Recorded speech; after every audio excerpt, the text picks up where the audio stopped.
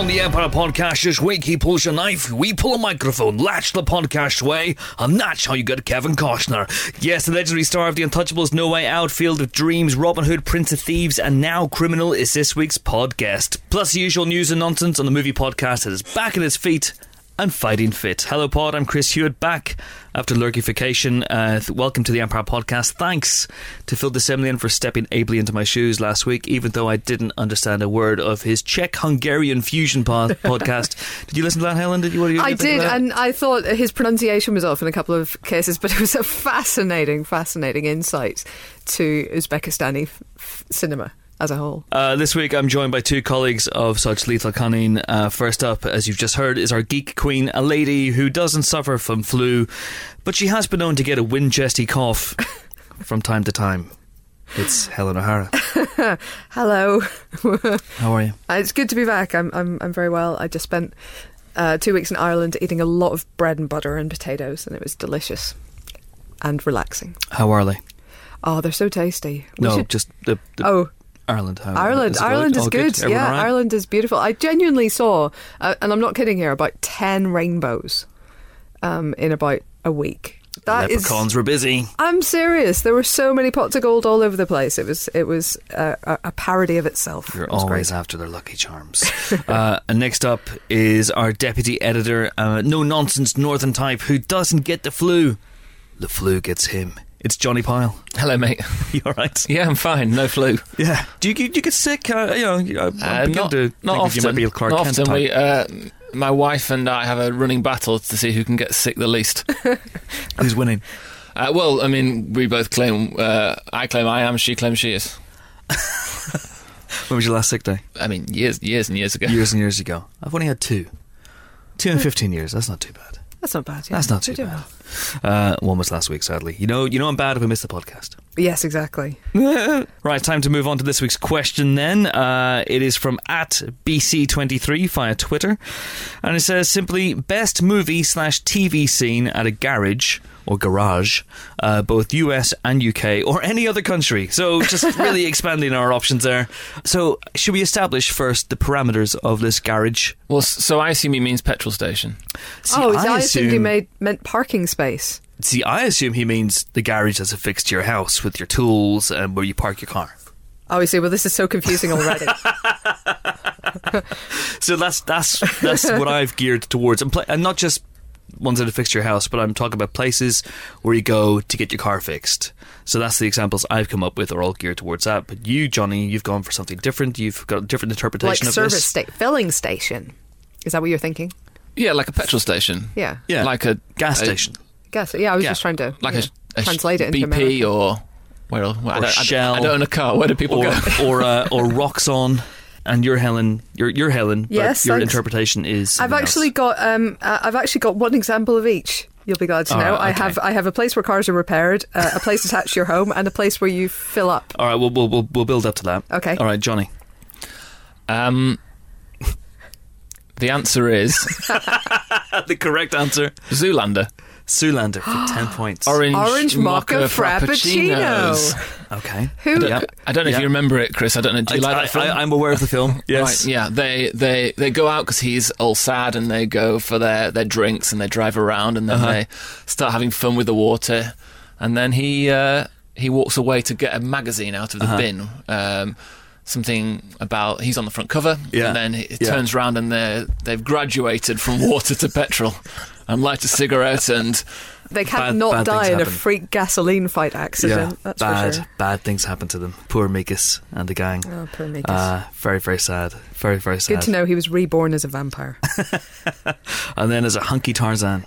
Indeed. Wow. Okay. So you've gone full on filling station. Okay, that's interesting. No, well, I mean, I'll come back to that. I think So I think that's the correct answer to, and I think I answered the correct question as well.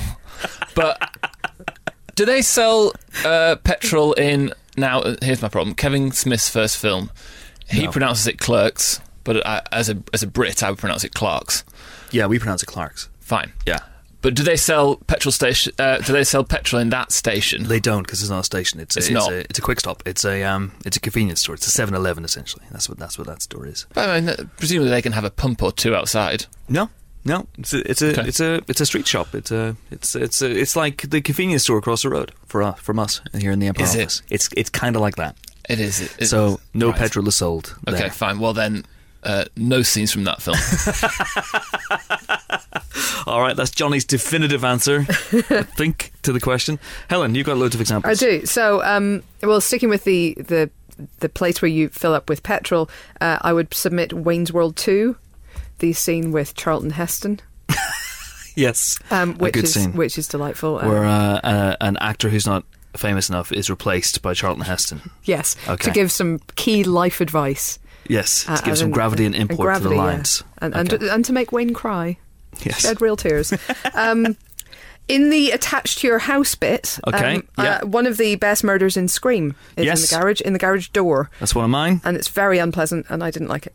Yeah. So that's I correct. put that in. Let me see, prove it. Yeah. Yep, you've got that down. That's Rose fine. McGowan. Yeah, that's Rose right. McGowan getting stuck in the sort of cat flap thing. Yeah. And then and then in the place where your car was repaired category, I would submit the best moment in Transporter 3, the only maybe great moment in Transporter 3, which is where Jason Statham fights a bunch of goons in a garage, and in the process of so doing finds it necessary to strip out of his clothing and use his clothing as a weapon against the goons. It all makes perfect sense in his brain.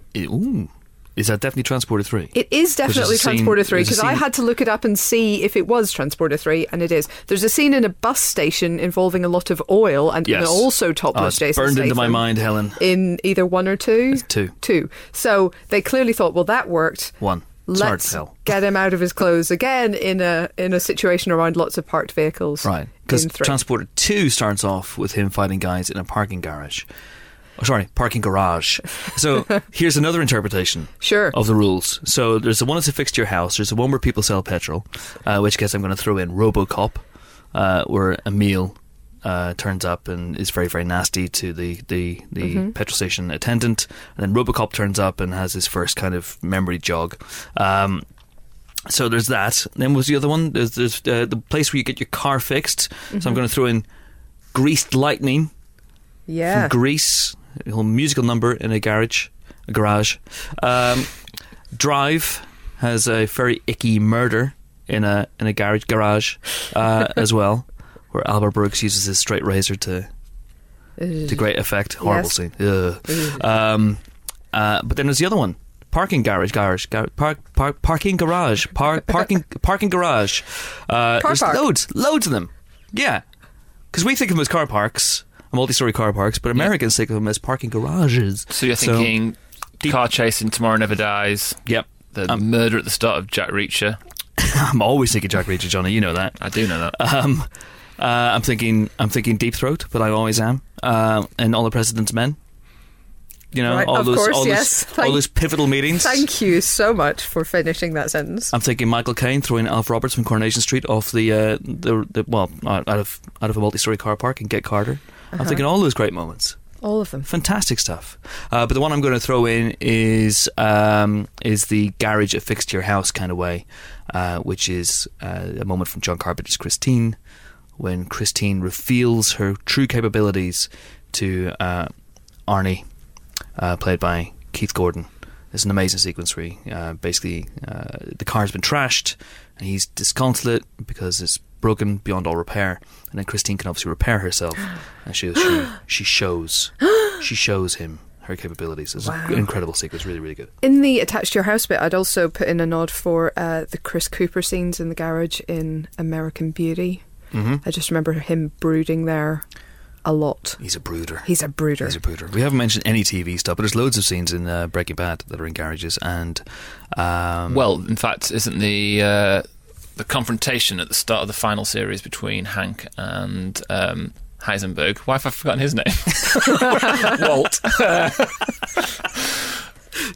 That's in front of the garage. I mean, I think they're on the drive technically, are they? Well, isn't there don't they scramble for the clicker? I mean, it's just remarkable television. It's so good. Yeah. It's so good. Clearly burned in your brain. Hence, you forgot Walter White. I mean, sometimes when I'm talking halfway through a sentence, I forget what the next word is supposed to be, and I substitute something in.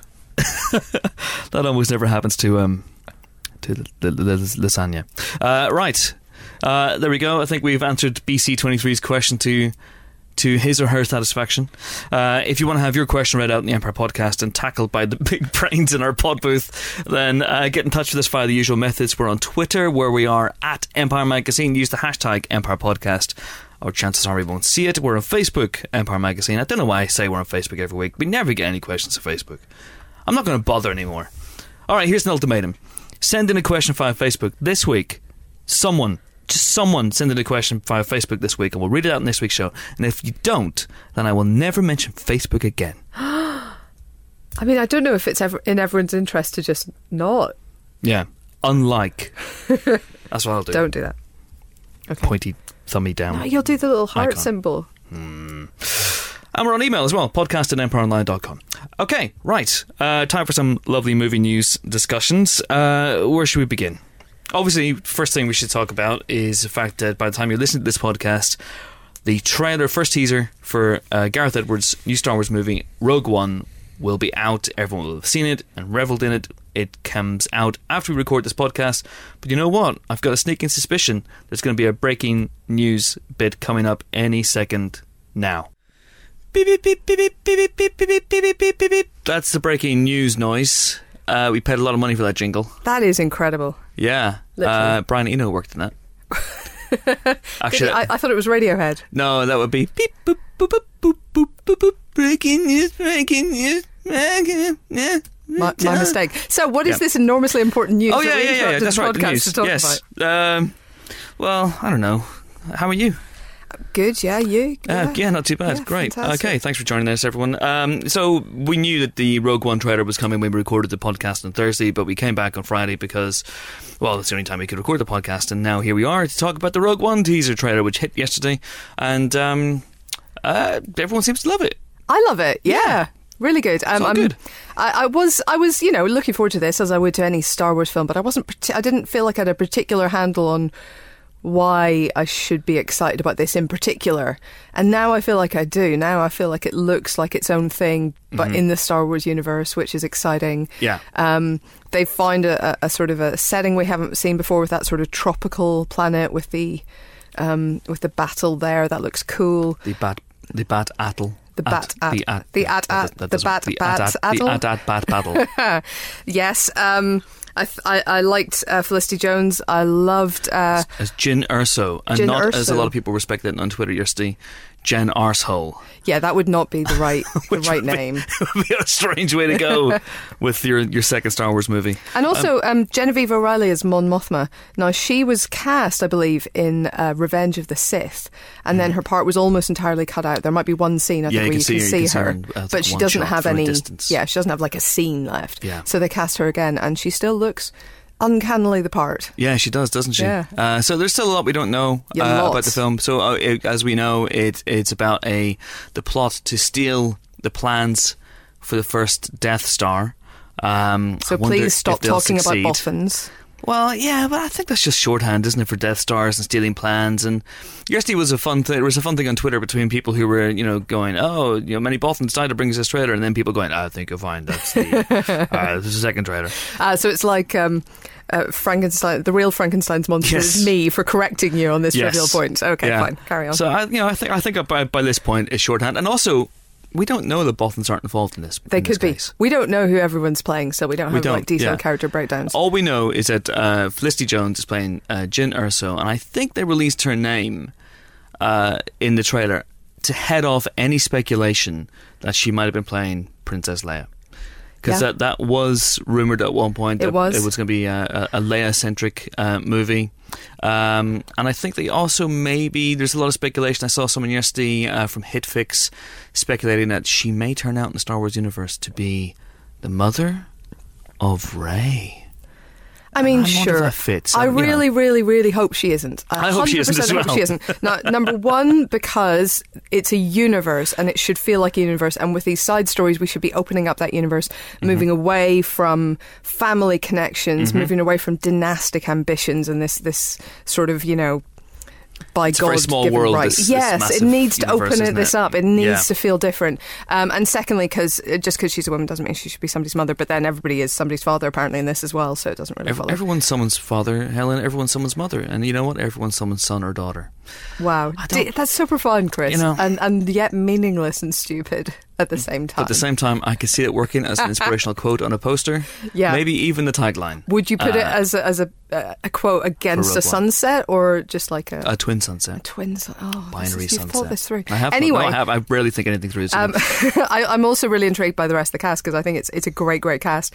Forrest Whitaker immediately was like, "Ooh, I want to know more about you. You look interesting." Ben Mendelsohn, ditto. He's got great uniform. I mean, you've got to say this for the Empire and First Order. Oh yeah. I mean, they know a coat or cloak when they see one, don't they? They really do. And there's that great shot of him walking through the muddy wastes of whatever planet they're on. Yeah. And I was worried for his coat. In fairness, it's going to get splashed with mud. He almost seemed to be walking on water. Yeah, it was so flawless, like a mud repellent. Yeah. Some speculation he may be playing Grant Moff Tarkin. I don't think he's not. Is. No, but he's. I've heard rumors. He's apparently he's wearing a uniform that matches Grand Admiral Thrawn, of course, from the now defunct expanded universe.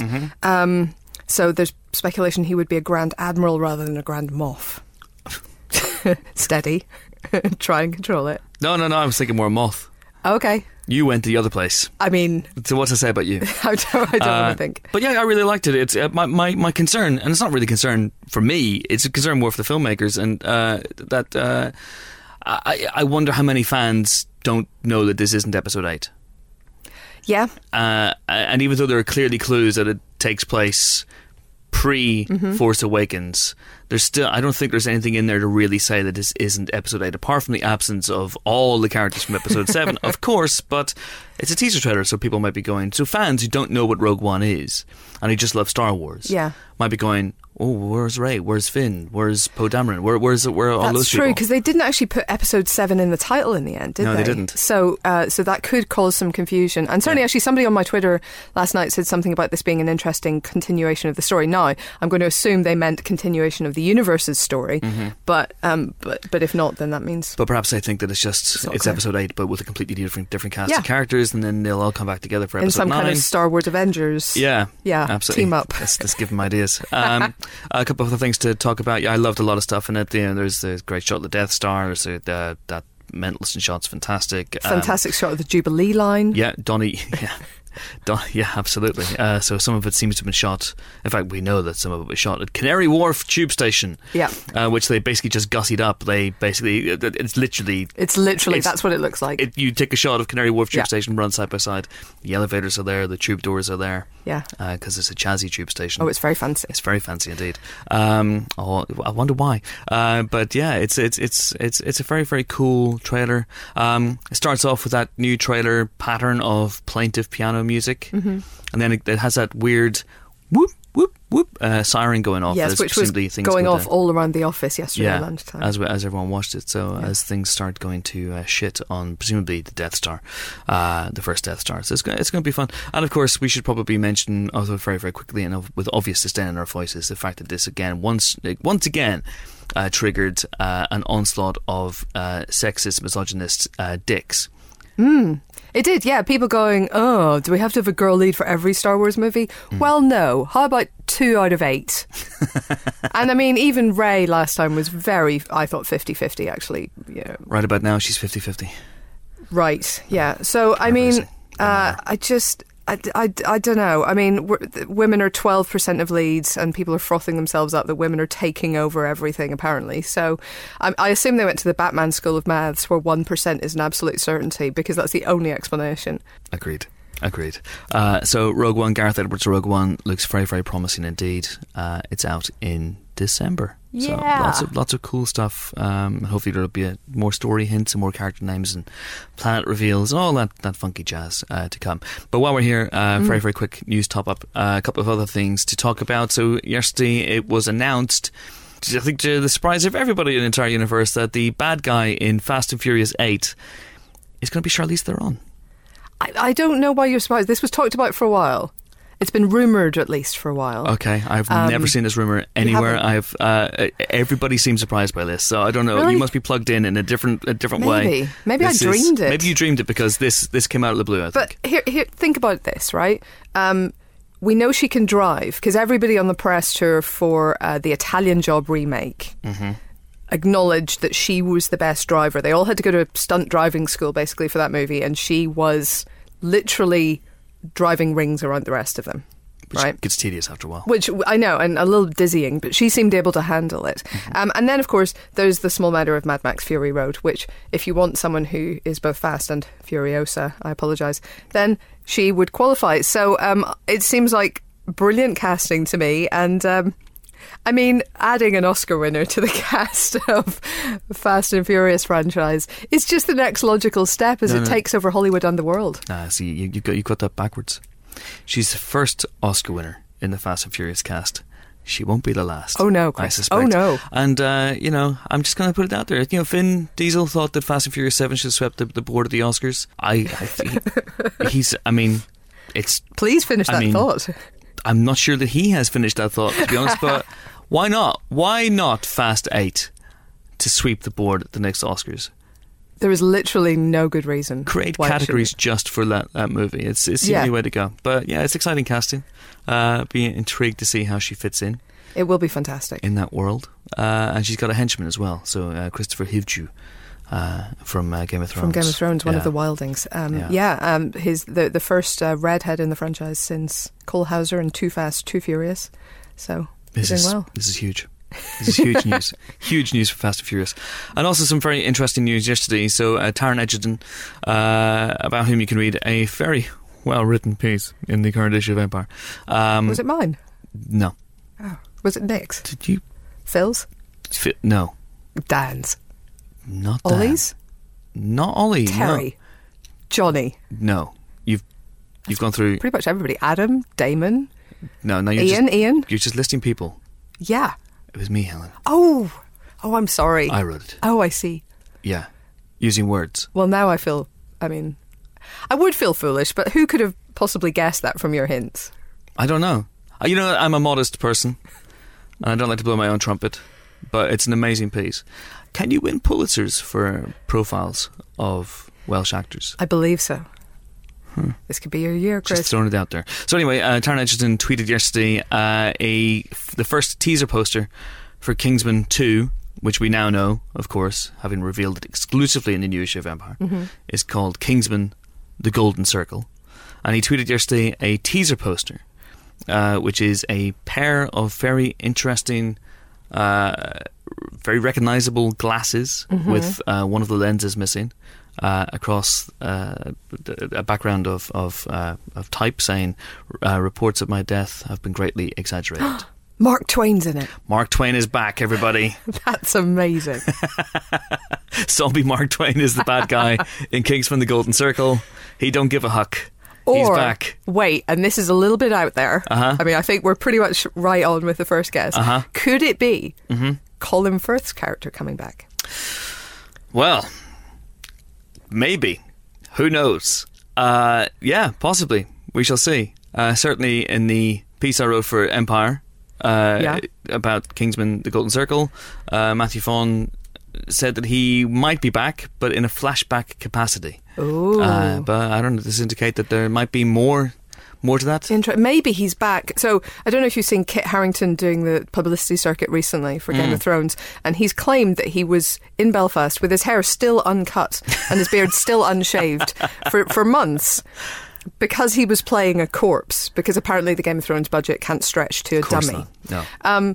Maybe it's similar for Colin Firth. Maybe he too is back to play a corpse over an extended period of time. Yes, because if you haven't seen Kingsman, apologies, but Colin Firth gets killed in Kingsman.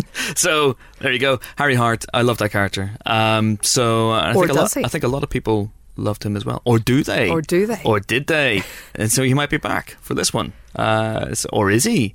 Or is it? Or was it? Who knows? Anyway, it's filming right now, so we'll know soon enough. Or next year. Right.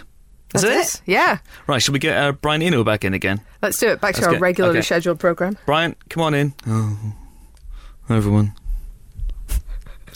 Brian Eno here. what he sounds like. No, clearly. Okay, breaking news. Boom, boom, boom, boom, boom, boom, boom, boom, soothing. And I was right. There was a breaking news moment. So that was a wonderful discussion of Rogue One. The trailer for that. That would have been amazing. Blew my mind. Blew my mind. Ben Mendelsohn as a blue space pig. Who'd have thought it? Who knew the Death Star was made of cheese? Right. What's happening?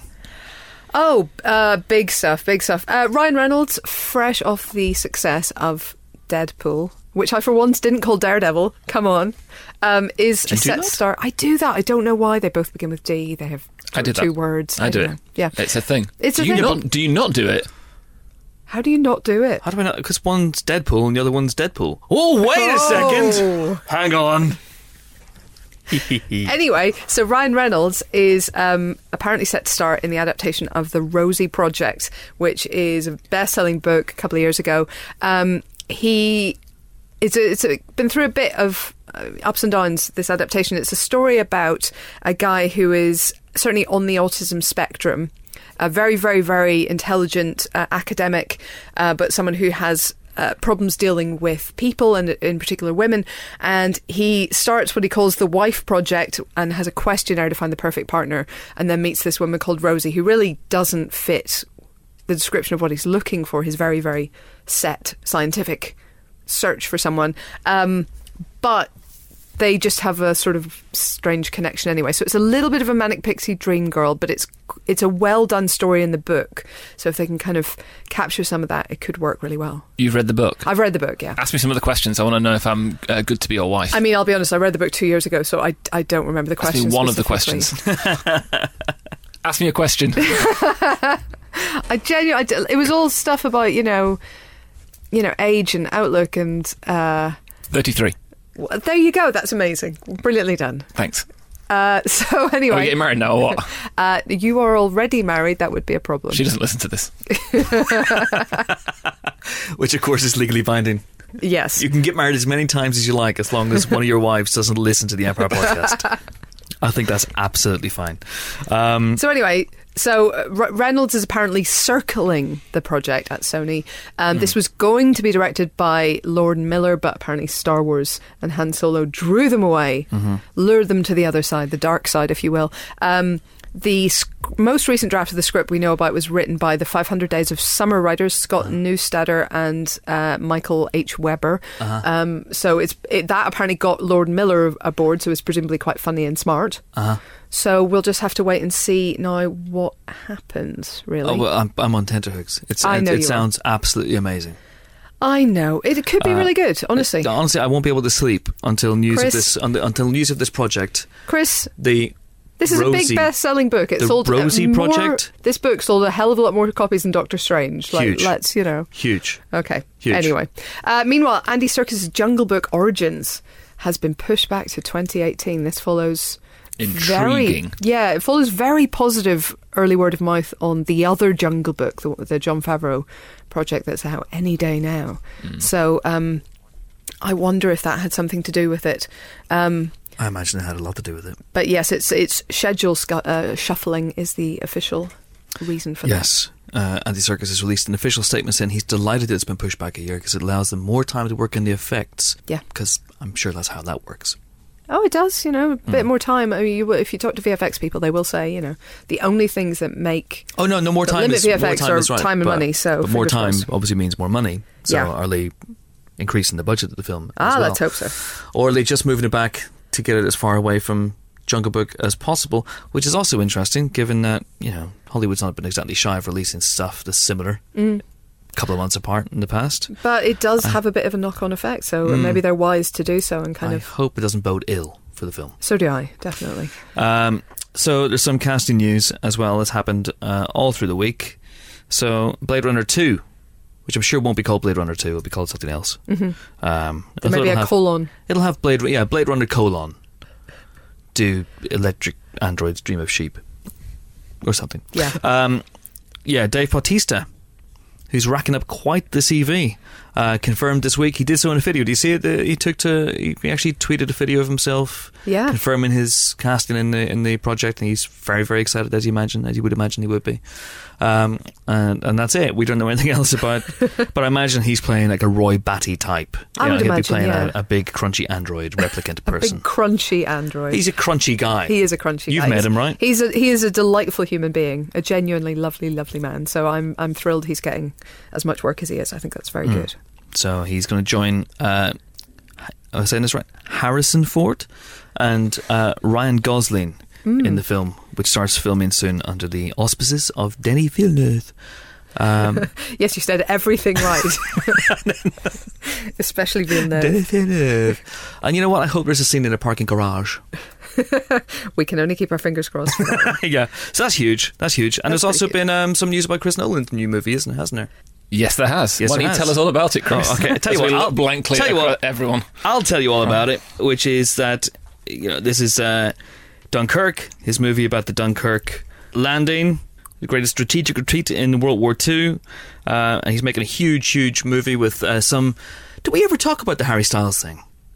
Well, because that's the last news I heard. Yeah, I was like, that's old news. Because that broke on a Friday after the podcast came out. Yeah. So, in case you don't know, this World War II epic. It's Chris Nolan's next movie. It comes out next year on July 21st, 2017. He's directing from his original screenplay, and it's going to be huge. He's got Kenneth Branagh, he's got Tom Hardy, Mark Rylance, Cillian Murphy has just joined the cast. Obviously, he's worked with him in numerous times on Inception and all three of the Dark Knight movies. So very, very, very cool. But it's also got a load of not so much unknowns, but younger actors as well. So Jack Lowden, Aneurin Barnard, Fionn Whitehead, people like that. But a few weeks ago, so the news this week is that Cillian Murphy's joined the cast. That's the news this week. But we didn't discuss the fact that One Direction's Harry Styles. Yeah. One Direction's Harry Styles has joined the cast of Dunkirk. This happened a few weeks ago. Yeah. No, okay, we don't know if he can act. Maybe he's awesome, right? First of all. Second of all, I mean, it will presumably help the film's box office, you would imagine, if his fans turn up as well as Christopher Nolan's fans. But here's the big risk that you take casting Harry Styles in a film like this. How do you not cast Zayn? Well, I mean that's the second big risk. The first big risk. How do you not cast Niall? If Harry Styles is playing some kind of World War II soldier, yes, does that require a haircut? And if so, how are the fans going to react? Yes. How are they going to cope? Unless he has a massive helmet. Like I've heard rumours. I mean, but there's just, like you pan along these soldiers, normal helmet, 6 foot tall helmet, just keeping in his massive it'll be like hair. Dark helmets in Spaceballs. It'll be like that. It would be. The other option, of course, is actually realistically they can do what they did with Jon Snow with Kit Harington in Testament of Youth, where they basically just tied it back and hid it. With magic. Okay. I thought you were going to say like a CG haircut. I mean, it was not quite. No, it wasn't CG. They can do all sorts, but they didn't do that. Tigers, yeah, lions lizards. and tigers and bears. Yeah, and Harry Styles. Oh my! Yeah, because the internet went into a flap when this happened, as if there had never been a pop star who tried his hand at acting before. I think this is a good thing. Here's the thing. I don't think Chris Nolan has cast Harry Styles blind. I don't think that he's just gone. I don't think he was watching VH1. Is that still around? Or MTV one day, and he happened upon a One Direction video and went, hey, you know what? I want the one with the big hair. That one. He's perfect for Dunkirk. I think he's probably auditioned him and had him in a room and seen with his own 2 eyes that Harry Styles can actually act. Isn't the problem that you get at, say, the end of the Thin Red Line when you're like, oh, look, there's George Clooney, and then it's the credits. But then you go, oh, look, there's Harry Styles, and suddenly you're like, you're being swept along in this like epic war film, and then you're like, oh, look, there he is. He's there. But maybe he'll be positively chameleonic. Who knows? I think this could be the start of a wonderful career. I mean, if he's a brilliant actor, because One Direction obviously is coming to an end. Maybe he doesn't want to go into it's coming to an end. They're going on hiatus. Well, I know they're on hiatus. You're not keeping up with your One Direction news. Yeah, I know they're on hiatus, but that doesn't mean that they're coming to an end, Chris. Like, don't ring the bells ask not for whom the bell tolls. It doesn't toll for One Direction just yet. I mean, I feel Don't like... kid yourself, Helen. Yeah. Oh, But Harry how am I Styles going to cope? is a smart guy, and he's clearly looking at the future, and he's clearly thinking, you know what, I have to diversify, and I quite enjoy acting, and I'm going to try my hand at that. And you know what, Helen? That's what makes him beautiful. Oh, good Lord. Yes, Chris. And also, you asked me to do this in the podcast, so I'm going to do it. Did you see that there was some other possible casting news for Dunkirk this week? Because Chris Nolan wanted Chris Pine to star in the movie, but Pine said no, because he's already Dunkirk. Look, it amused me, okay? He's already Dunkirk. Because he plays I think we all get it. Okay. I think it's okay. So there's other Warner Brothers news in their schedule, which is there are 2 new DC movies coming. They've moved Wonder Woman, haven't they? They have by Yes. 3 weeks. It's come forward from 23rd of, I want to say June next year, to the 2nd of June. It's exceptional knowledge of dates. Thank you. But they've got 2 more coming in, and we don't know what they are. They're just untitled DC Warner Brothers movies, which, could be anything. It really could. I mean, presumably one of them is the sort of rumoured Batman Ben Affleck movie. Yeah. Almost certainly. Which actually... I mean, I missed the spoiler podcast, but I was not a Batman Superman fan. Which some Were of you you maybe not? were. I didn't notice. I hit it pretty well, Chris. Yeah. Is it raining all the time in Gothtropolis? I hadn't noticed. But I mean, Ben Affleck was one of the brighter things in the movie for me. Very much so. Yeah, I don't think anyone disagrees with that. Yeah. So I'd be interested in seeing what he'll do with a standalone Bat film. So that's 1. Yeah. That's 1. Yeah. 2. Obviously, they're going to bring Cyborg forward because everyone's clamouring for a Cyborg film after his appearance in Batman. So, what could it be? Maybe the standalone Superman movie? But presumably no one really wants that much. I want to see Superman done justice in this universe, and I would like to see that. I would like to see a dawn Henry of justice Cavill. For this Superman, you think? I would like to see Henry Cavill given a proper shot at it, and see what happens. I mean, obviously, we can't really talk about spoiler stuff here, but they're filming Justice League Part 1. That starts filming on Monday. So Zack Snyder told me on the Spoiler Special podcast. And then Warner Brothers moved Ben Affleck's next directorial effort, Live by Night, which is Dennis Lehane script. I think it's a Dennis Lehane adaptation, actually. Yes, a book. I've got it unread on my bookshelf. Oh, cool. You should lend it to me so I can also not read it. Great, we'll do. or I could read it. I mean, whichever. Whichever works for... Yeah, we can do that. So it's a Dennis Lehane adaptation, and it was going to come out this year, and they pushed it back to next year, presumably because his schedule is getting really busy. But now the conspiracy theorist in me is going, hang on, if they pushed it back because he's got to... write and direct a Batman movie in the interim, and can't give Live by Night the attention it needs. Maybe it's one film. Maybe Batman is now the lead character in Live by Night. That'd be amazing. Maybe that's the way forward. Maybe that would be actually kind of interesting. Import a really good mystery from somewhere and just have Batman solve it. Yeah, they did that with Jack Reacher. That's a really good book, and they got a completely different character to be the lead in it. Yes. Yeah, no comment. I like that film, but yeah, I know what you mean. That film is really good, especially if you just go, okay, I'm watching a character called Jack Reacher. Yeah, but it's not the Reacher from the books. But I mean, the storyline is good enough to carry that film. Yeah, absolutely. Going to throw something out. Would you watch a DCEU film about starring Ben Affleck? Okay. All right, but he doesn't become Batman in it. Would you watch a Bruce Wayne only movie? For what purpose? I mean, because maybe. Bruce, I got it. Certainly, for me, Bruce Wayne was a more compelling character in Dawn of Justice. I have issues with Bruce Wayne. I had issues with, in this film, there's a little flyaway shot where you just see a random woman in Bruce Wayne's bed. And I know he is canonically a playboy, but it's more of a pose than an actual reality. But clearly for this Bruce Wayne, it's the reality. It's never mentioned. She has no face. She has no line. That was a bit icky. So I'm a little bit... Maybe she is, and that would be a very different Bruce Wayne and a whole new kind of drama.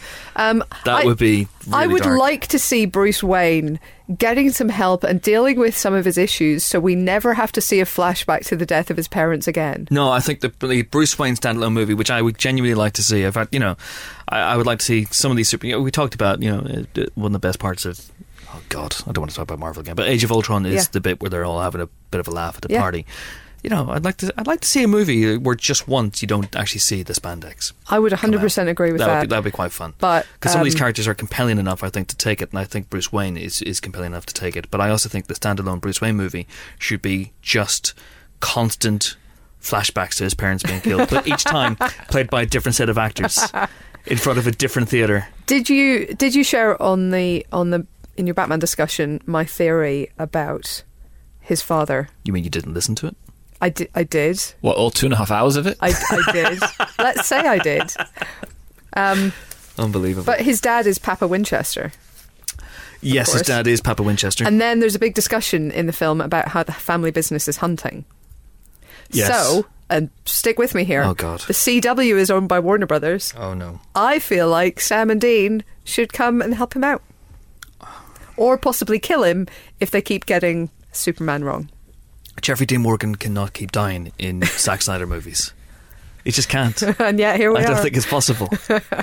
That's a very interesting. You're saying that Supernatural and the Batman, it's a shared universe. It's a shared universe. And actually Bruce Wayne is the long lost third Winchester brother. Bruce Winchester. Winchester. Oh my God. We've blown this thing wide open, Chris. we really have. This is why we should be meeting people in clandestine parking garages with this sort of information. This is huge. All right. Cool. I've no idea what we've just said, but that's fun. Oh, also Sherlock season 4 began filming this week. It did, with the first female director for the show's history. I did not know that. Yeah. That's interesting. About time. So that's good. All right, Hope Van Dyne. Who is it? Rachel Talalay, who I think directed Tank Girl. She did. She's going to be doing. So she's worked on a few Doctor Who episodes. Which ones? She's done Hellbent, Heaven Sent, Death in Heaven, Dark Water from the last couple of years. No, really good ones. Thank you, IMDb. She did The Flash, an episode of The Flash. She did an episode of Legends of Tomorrow, so she's got some sort of, superhero experience there. Not that Sherlock's a superhero, but he might as well be with all the seeing of the stuff in his mind palace. She did an episode of Rain, God help her. It's mostly been TV, which is the case for a lot of female directors. It's fair to say she's been in movie prison since Tank Girl. Yeah. But she's out now. Hurrah! That's good. So Sherlock season 4 is filming right now, and I have to say I'm worried about Benedict Cumberbatch. I'm worried about his health because the man hasn't stopped for about 4 years. You might say he's non-stop. We know that he went straight from Hamlet into Doctor Strange, and we know because they've wrapped Doctor Strange last week very publicly in New York yes. with Benedict Cumberbatch and Chiwetel Ejiofor doing Riverdance in Times Square. That's what it looked like to me anyway. And going into a comic book shop and buying Doctor Strange comics. In full character. Does he have money on him in that get-up? He's obviously got some kind of coin pouch or something. Yeah, or maybe just waves his hands and, or gets away with it. Or maybe he's just, dude, you're Benedict Cumberbatch and you're dressed as Doctor Strange and you're my comic store and you want a Doctor Strange comic, it's on the house. Take whatever you fine. want. Have everything. So those scenes were filmed last week in New York in full view of the world's paparazzi. I think that hopefully when we see the scenes in the film, it'll be testament that to the idea that sometimes the things that you see being filmed in front of you, they may not look that good, but when they're got finished special effects in and stuff, it'll be fine. One person on Twitter, I think it was Hello Taylor, was saying, I can't wait to see the decision-making process where the surgeon from Nebraska decides to dress up in that outfit. And that is that will be a genuinely joyful thing to see, I think. It's going to take a long time. It's a very cumbersome costume. It takes a long time. A lot of layers. Yeah. It must be really warm. But anyway, so he went straight from Hamlet and Doctor Strange. Now he's gone straight from Doctor Strange into Sherlock. Maybe he loves his work. Maybe, they say if you love your work, you never work a day in your life. And maybe that for him is true. I worry. Benedict, if you're listening to this, let us know you're okay. Yeah. Chicken soup, take some regular, just take a holiday. Have a holiday. I mean, he's filming now. He can't have a holiday now. They can film around him. I mean, really, he can die again. They could do a Martin Freeman episode. It's fine. It's actually all okay. I'm on board with the Martin Freeman episode. Carry on. And the last thing we should discuss before we move on, this happened while the podcast was being recorded last week, I think, or just after the podcast had been recorded. The very sad death of the great Ronnie Corbett. Yeah. Was surprisingly sort of devastating. I think he was a part of all of our childhoods anyway. If you watched TV in the 80s and 90s, he was a fixture and felt like a sort of member of the family because he'd kind of, be there every weekend, being delightful and charming. On TV. He wasn't in my house. The two Ronnies were just great, and it's a little piece of comedy history just gone. And it was interesting actually to see how many tributes he had, not just from the UK, which I think we expected. Everybody loved him here, but from US comedians as well. He was clearly held in very, very high regard. Who did he get? Who did he get from the US? I don't know. I just saw on Twitter. Okay. I was just saying. I honestly don't remember names, but I just saw a lot of love from US accounts as well as UK. Paul Feig was one of the ones who paid tribute to him, and people like that. It was interesting. I interviewed him actually on the set of Burke and Hare years ago. Yeah, I didn't expect it. I went along to see a film being shot, and I didn't realise he was there. And then at some point, the publicist comes across and goes, "Do you want to interview Ronnie Corbett?" Well. The correct answer is yes. Yes, I do. Of course I want to interview Ronnie Corbett. So we went to his trailer and he sat in an armchair, and I swear to God, I'm not making this up, his little legs didn't touch the ground, and it was absolutely perfect. I was like, this for you or I, it would have been a normal armchair, but for Ronnie Corbett, it was massive, like a giant throne, and he was a delight. I talked to him for half an hour or so. Oh, amazing. And it was pretty awesome. And he's good in that film as well. So yeah, amazing. And of course, you don't need me to point you towards the iconic sketches that were flying around Twitter last week. If you're young and haven't seen much of Ronnie Corbett, please do Google things like Four Candles. Yeah. The Mastermind sketch where he answers the question before last, which is just absolute genius. It's incredible. The Swedish sketch, FUNEX. Have you come across that one? Yeah. Brilliant. Yeah. There's tons of great stuff, and all his monologues in the chair. Yeah. Oh, perfect. Very, very well crafted. He could deliver very, very good comedic material. And the interesting thing about those sketches as well is that there was great double acts of the 1980s. So your Cannonballs, but you know what I mean. Your great double acts tend to have a straight man and a comedian, and there's absolutely no doubt that Ronnie Barker was just phenomenally talented, the most talented member of the two Ronnies. Just funny bones, just a genius, an absolute genius. But those sketches show that Ronnie Corbett wasn't just a straight man either. No. He's as funny in Four Candles as Ronnie Barker is, if not funnier. And definitely the Mastermind sketch. The brunt of the humour falls on him in the Mastermind sketch. It's just really, really great. So yeah, that's our tribute to the late great Ronnie Corbett, who died last week. Okay, time now for this week's guest. The legend says, if you build a pod booth, he will come. I listed some of his amazing credits in the intro, and I didn't even mention Bull Durham, or Dances with Wolves, or Open Range, or Mr. Brooke. Well, I didn't mention Bull Durham, or Dances with Wolves, or Open Range. He is, of course, the great Kevin Costner, who stars as a psychopath who has a brain swap, essentially, in next week's Criminal. He was in London this week, and we sent Phil DeSimlin along to talk to him. At no point were brains swapped, as far as I'm aware. Enjoy. We're very, very pleased to welcome a legend of cinema, Kevin Costner, to the Empire Podcast. Hello, sir. Welcome. How are you today? I'm good, thanks. Was that over-egging it with the legend? Breaking bread with a legend.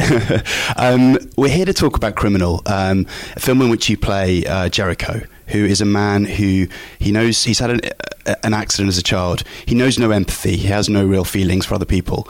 In the movie, he has Ryan Reynolds' memories transplanted to his own subconscious.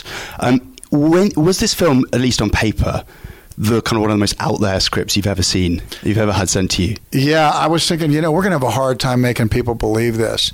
But if we could, the scenes that Jericho are in are really kind of horrifying to watch and also kind of funny, almost sometimes at the same time. Yeah. I mean, we love his resourcefulness, but we wonder if we possess that kind of level of violence that he has. And you realize that that's obviously how he's gotten by.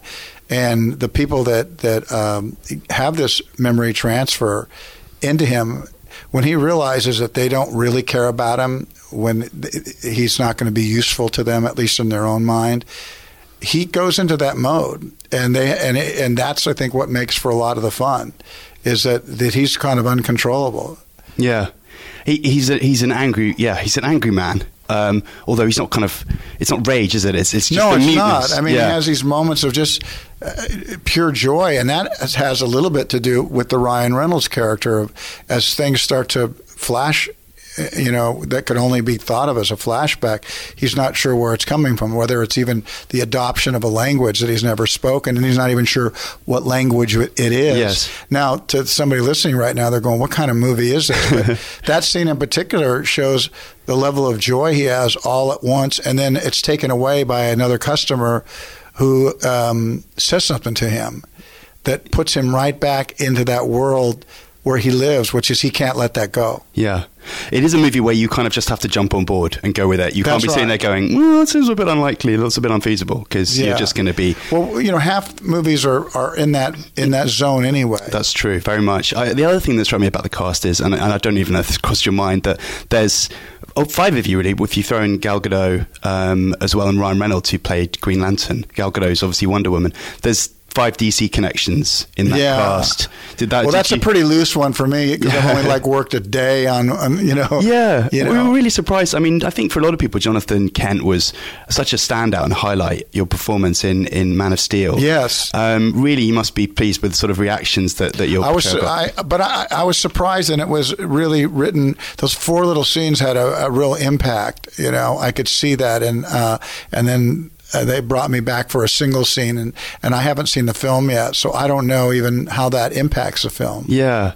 Well, I mean, it's strange to hear you say it was only 4 scenes in Man of Steel, because you felt it was such an integral part of the whole sort of architecture of the movie. In this one... Well, you should watch it. Do you want me to tell you what happens? Yeah, I need to go watch.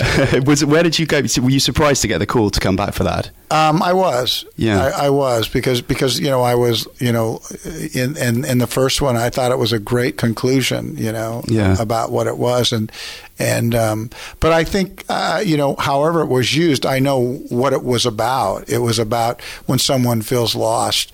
How do they get back to their center? There are moments and times as you grow older where you kind of wish your dad. You get into some difficult decisions, and or sometimes you even need your dad to straighten you out. Yeah. And say, hey, look, you think you're the only person. Yeah. Really? Do you? Because you're not.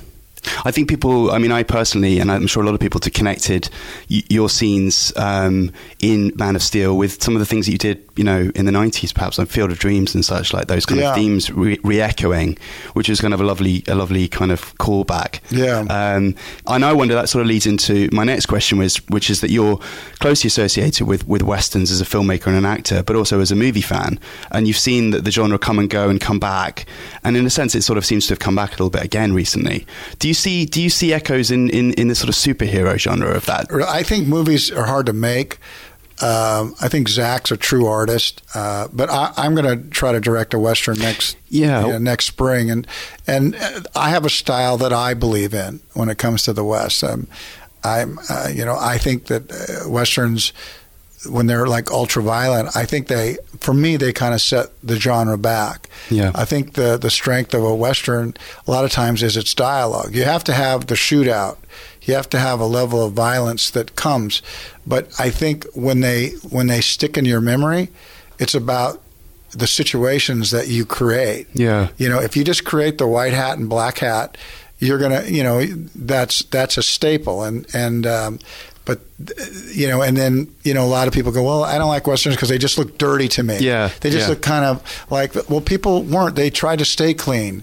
They were people making their way, and they wanted to hold on to a level of civilization. But the West wasn't civil. Yeah, it was violent. So you don't have to go right at that. Do you know what I mean? Yeah. You can.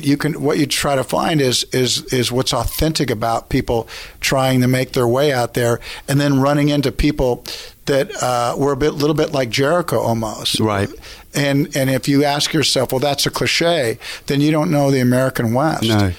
with the new Western that you're planning, will you be in it? I will be in it. And directing, obviously. Right. But it's really a character study of a lot of people. It covers like 30 years. Right. Starting sort of post-Civil War? No, it starts before the Civil War. Okay. And it carries through. And I'll be looking for some European actors because I want to accent it with actually that kind of people that were, settling here, left here and then didn't like the East Coast and thought there was more opportunity west. And that created a lot of fish out of waters, so to speak. Do you have a title for it at this point? It's called Horizon. Okay, well, that's very exciting to sort of hear you coming back. Very, very quick last question. It's the 25th anniversary of Robin Hood, Prince of Thieves, and I wondered if you had a favourite sort of memory of Alan Rickman working with Alan on that movie. Yeah, well, he was, he had this great part where he really got to have a lot of fun, and he went for it in the best way actors do. He knew there was scenes that he could really do the dance. Really, some people call it scene stealing, and it's not. He just took the part that he had, and it was written really well, and then he just completely went for it. And I remember somebody asked him about me, and he goes, "Oh God, he's one of those actors that really likes to fight." and so when we did our sword fight, he knew it was going to be really a fight. And if you remember that fight in that church, we were really going after each other in a way that wasn't swashbuckling as much as it was just trying to cut each other's head off. And but that was, oh my God, another American who just likes to fight. And I can see that rolling out of his mouth. And I hope it was tongue-in-cheek when he said it. Wonderful stuff. Kevin Costner, thank you so much for joining us on the Empire Podcast. Real pleasure. Okay, yeah, we'll be talking about Criminal on next week's show. It's out on next Friday the 15th. Is it the 15th? It is the 15th. Yeah. See, I'm shaky on that date. I can tell you when Wonder Woman's coming out next year, but I can't tell you what next Friday is. Well, you should know because it's Seth Rogen's birthday and Emma Watson's birthday, the 15th of April. Please tell me that's true. It is true, yeah. How do you know that? I just have that knowledge. Why would you have that knowledge? Is it your birthday too? It is not. Okay. Is it your wife's birthday? Is it someone close to you who has a birthday that day and that's why you know that? Is there someone in this room? It's just something I have retained that they have the same birthday and it's that day. Seth Rogen and... Emma Watson. See, I immediately forgot. I didn't retain that information. Well, you remember dates, but I remember people and dates. I don't remember faces. I'm not good with faces or names, Heather and Jeremy. Right, so let's talk about Criminal next week. This week we're going to talk about the movies that are out in the multiplexes for you to see. First up is The Huntsman, Winter's War, which is the pre-sequel to Snow White and the Huntsman, the beloved classic that came out in 2012. Everyone loved it. But Kristen Stewart's not back in this one for some reason. This one focuses on Chris Hemsworth. What was that? That was a she's not back. Oh, okay. It wasn't a Chris Hemsworth. No. I thought it was a knowing whom. Oh, no, it wasn't a knowing back. whom. No. Okay. All right. Interesting. This one focuses on Chris Hemsworth and... and more than makes up for the loss of Kristen Stewart by adding Emily Blunt.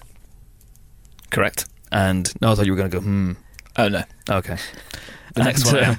And Jessica Chastain. Yeah, that one. Okay. To the returning Charlize Theron. No. No. No. I'm not doing it for everybody, otherwise, like.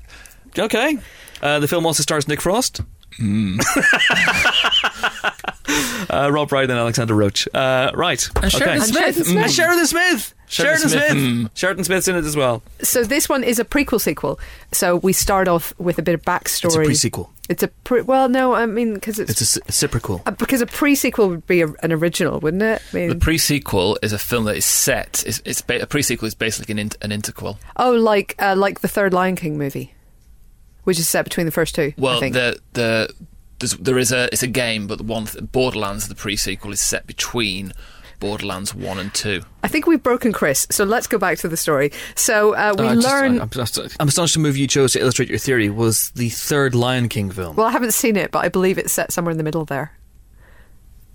Okay. Anyway, so I don't know that there are that many examples of third films set between the first and the second, are there? I remember once when I was a kid, and I read an article in the paper that said that Jaws 1.5 had been greenlit and was going to take place between the events of Jaws 1 and 2. Mm-hmm.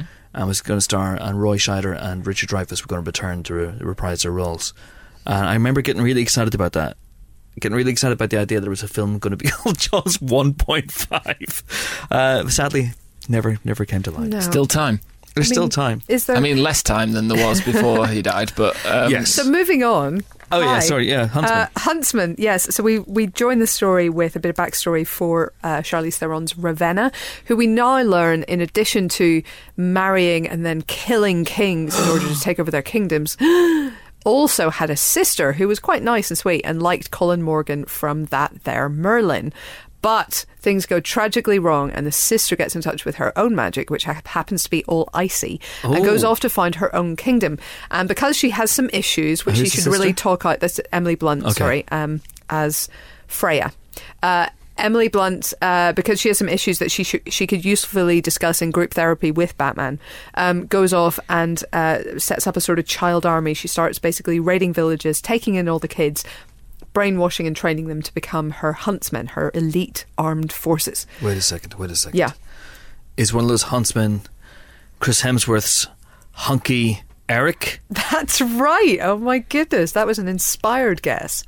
He is, and he does hunk. He is. And he hunks for a living. and yes, another one is a young redheaded girl who grows up to be, wouldn't you know it, Jessica Chastain's Sarah. And you remember he referred to a wife called Sarah in the first film. It is all coming full circle. I've been trying to forget it. I can't. Well, there's a tragedy. No. There is. It tears them apart, and it leaves him time to go off and be drunk for a few years and then do the events of the other film. Okay? And then we come back and rejoin him. Oh, and okay. Sam Claflin turns up and says, hey, got a message from Snow White, who isn't here. She's around. She's definitely around. She's just a bit busy right now. And she's asked you if you could go and get the mirror that Ravenna had. Yes. Because it's a bit dangerous and twisty and we're worried about it. Right. And Chris Hemsworth realises he also needs to keep it away from Freya, or bad things could happen.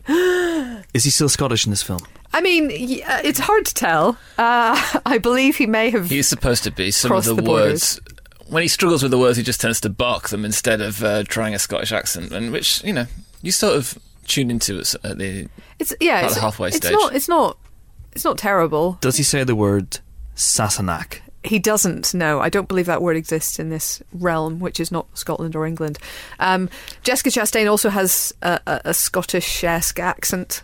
As well, and Charlize Theron does not, which is probably for the good, nor does Emily Blunt. They're both RP. Johnny, tell us more. Do you know what? It's not a complete disaster. That's true. It's not by any stretch of the imagination a good film, I don't think. We gave it 2 stars. Oh, okay. Do you know what? The highlight of the film is actually there's a middle section where you start.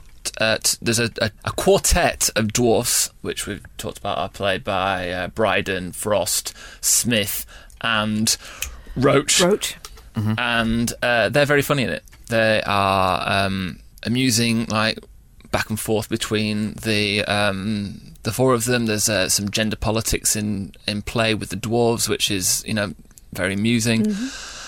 But I mean, the problem is it's, the Huntsman and the Winter and the War are all not that interesting.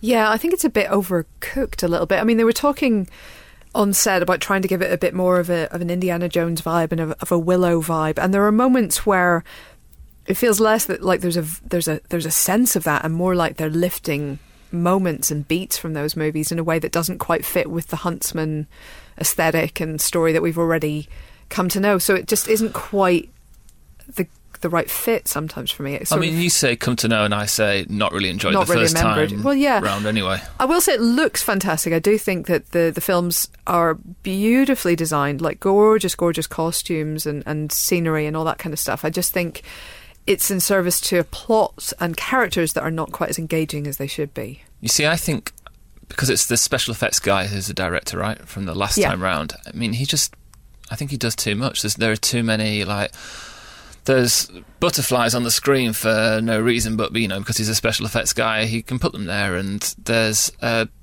distracting tortoise in the back of one of the scenes. I think that's a link to the first film and those kind of weirdo, trippy woodland scenes in that, I think. I actually thought it was distractingly overstuffed with creatures. But yeah, it's just, I would say it's certainly no worse than the first one. Probably, I think it'll do about as well with people. If you were a fan of the first one, presumably you're a 12-year-old of some description. I think it could do okay with them. But it's not a film that many people are going to be very excited about. And certainly, I saw it one the first night of previews on Monday. I went to the evening screening, and there were maybe 10 of us in the cinema. So I'm not sure how brilliant it's going to do. Yeah. I was quite intrigued by this film because on one level I thought it looked like The Huntsman Contractual Obligation, but then the addition of Chastain and Blunt intrigued me. Mm-hmm. And then the idea that it basically was a live-action Frozen as well, rather cynically cashing in on that. Apparently that was all written success. Before Frozen. Well, you know that because of they've planned this from the start with the mention of Sarah in the first one. This is part of a huge, like, sprawling epic. I mean, 3 is suggested by the ending, right? Well, yes, I would suggest that there is the possibility of 3. I actually stayed for the credits in case there was an after credits sting, which there is not. But there is mention of a thing or a person or a plot thread, which I won't spoil by saying what it is. But yeah, that could come back to bite somebody, I think, in the third film. I mean, there was a suggestion that Chris Hemsworth was talking about the background of this film, and he was saying that he and the producer Joe Roth had talked about doing, having the Huntsman basically travel through different fairy tales and sort of help out in different ways in different stories, which is kind of what Sarah Pinsborough did with her books, which worked really well there. So you could have something like that where he turns up next time and it's Rose Red, or he turns up and it's Sleeping Beauty or whatever. It was Sleeping Beauty. Ignore that. You know what I mean? No, it wasn't. White. It was Snow White. Yeah. Okay, so he could still do Sleeping Beauty, not in a sex way.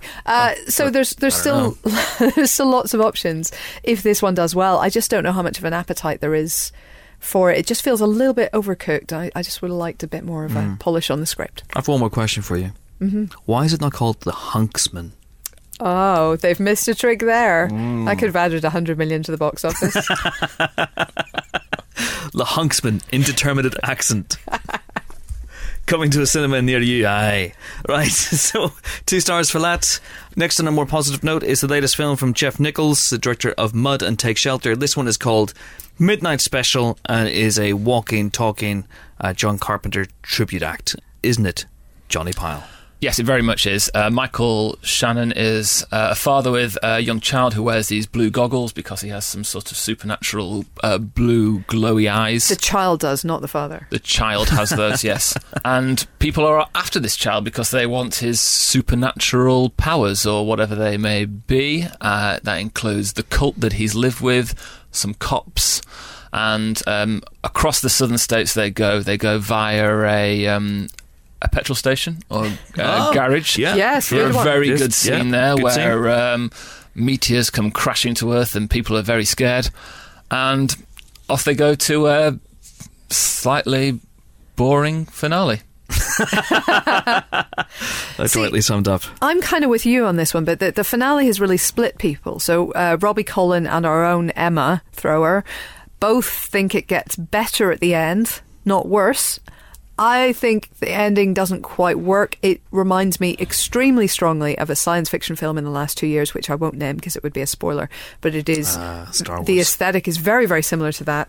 But I loved so much of the journey there, and I love that essentially what they've done here is make an incredibly compelling, extremely tense, sort of a superhero movie for a budget of about 50p.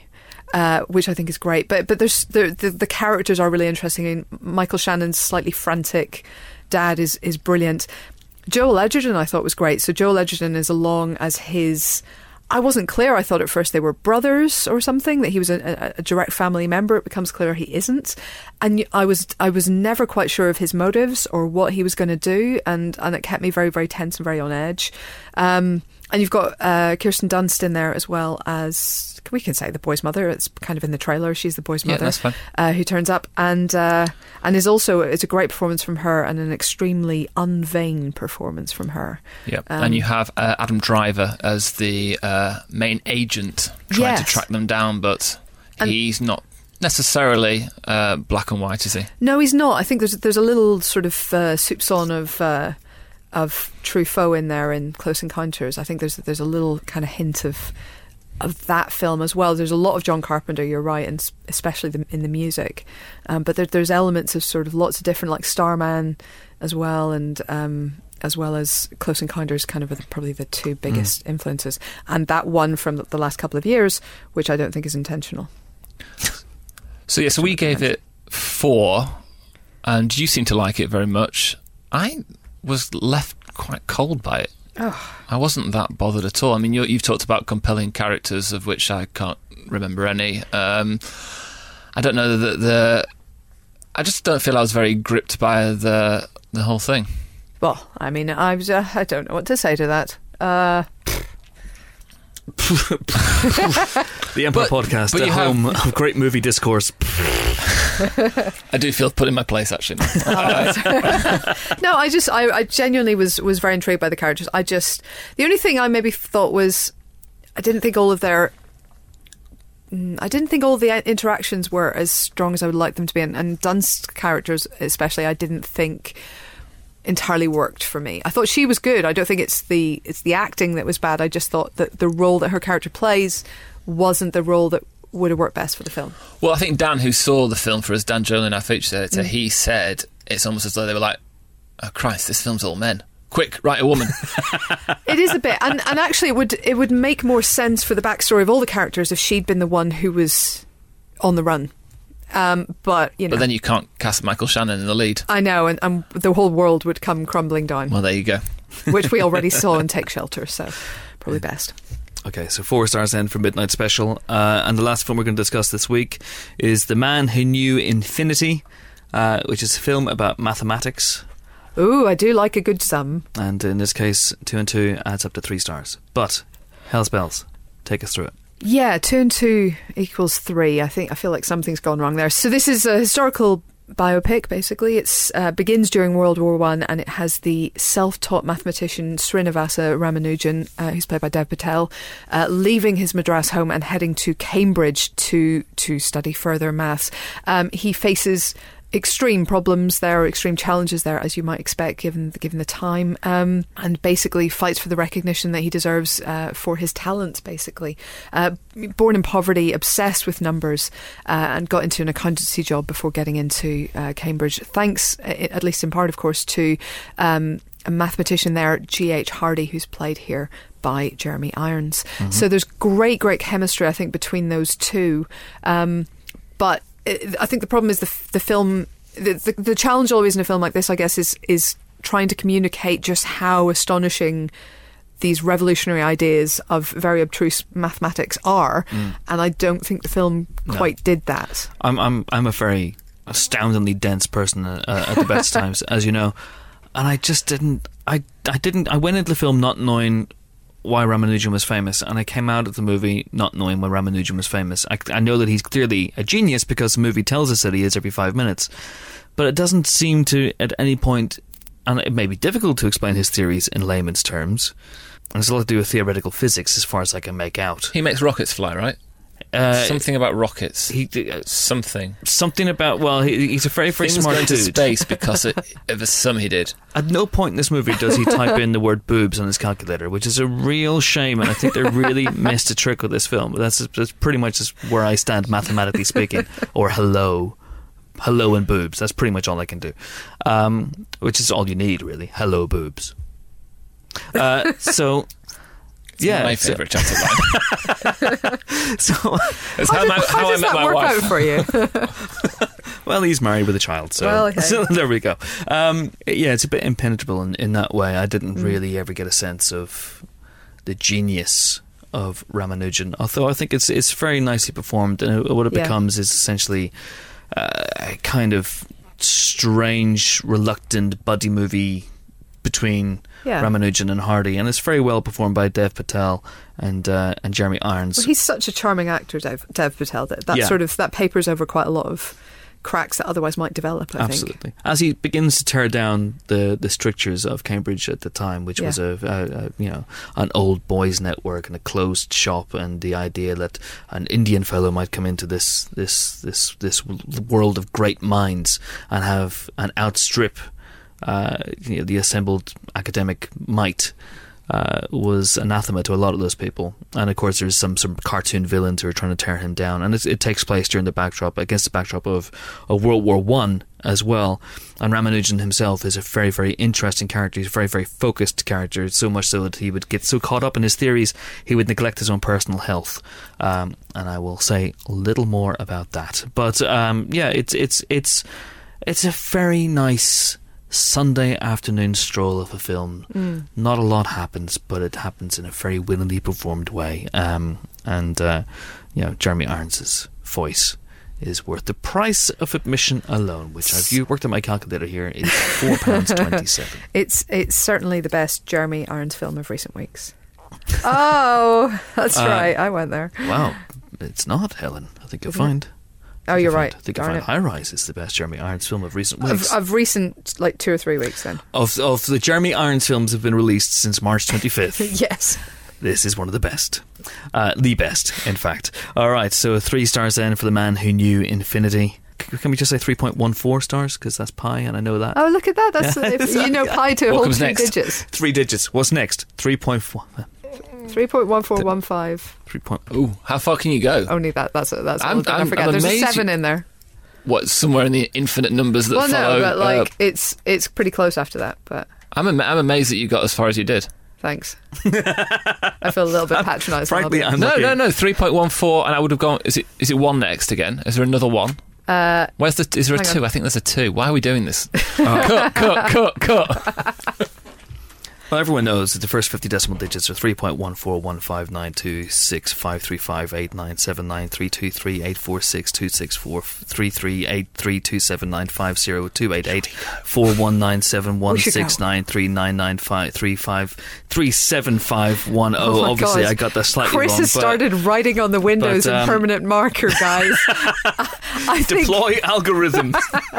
I've got to do this, guys. He has deployed the algorithm. This is terrifying. Someone call Captain America. So, just generally. But still, rounded down, that's 3 stars. So 3 stars for The Man Who Knew Infinity. And that's pretty much it. We haven't seen Hardcore Henry as of yet, the first-person POV action shoot-'em-up. So go and see it and award yourself a star rating between 1 and 5. And remember, the 3 stars is a recommendation. Okay, and that's it for this week's Empire Podcast. Join us next week for more film-related fun. We'll be joined by, this is a good double whammy, Rebecca Ferguson. Hey. Not lovely Rebecca of X Factor, the golden-voiced chanteuse. The other lovely Rebecca one. Ferguson. Yeah. Yes. Her from Rogue Nation. Yes. Her out of Rogue Nation. Awesome. And Jon Favreau. Hey. Favs. Excellent. Favs himself, the director of The Jungle Book, will be in this pod booth, or a pod booth, or somewhere. Amazing week. Until then, it is goodbye from Johnny. Bye, Chris. Goodbye, Johnny. Bye. It's goodbye from Helen. Toodaloo. And it's goodbye from me. I'm off to recite pi to 10,000 digits, which, as we all know, of course, is 3.1415926535897932384626433832795. We should go. 419716939937537510 582062867. That's it. 10,000 digits. Sorted. See you next week. Bye.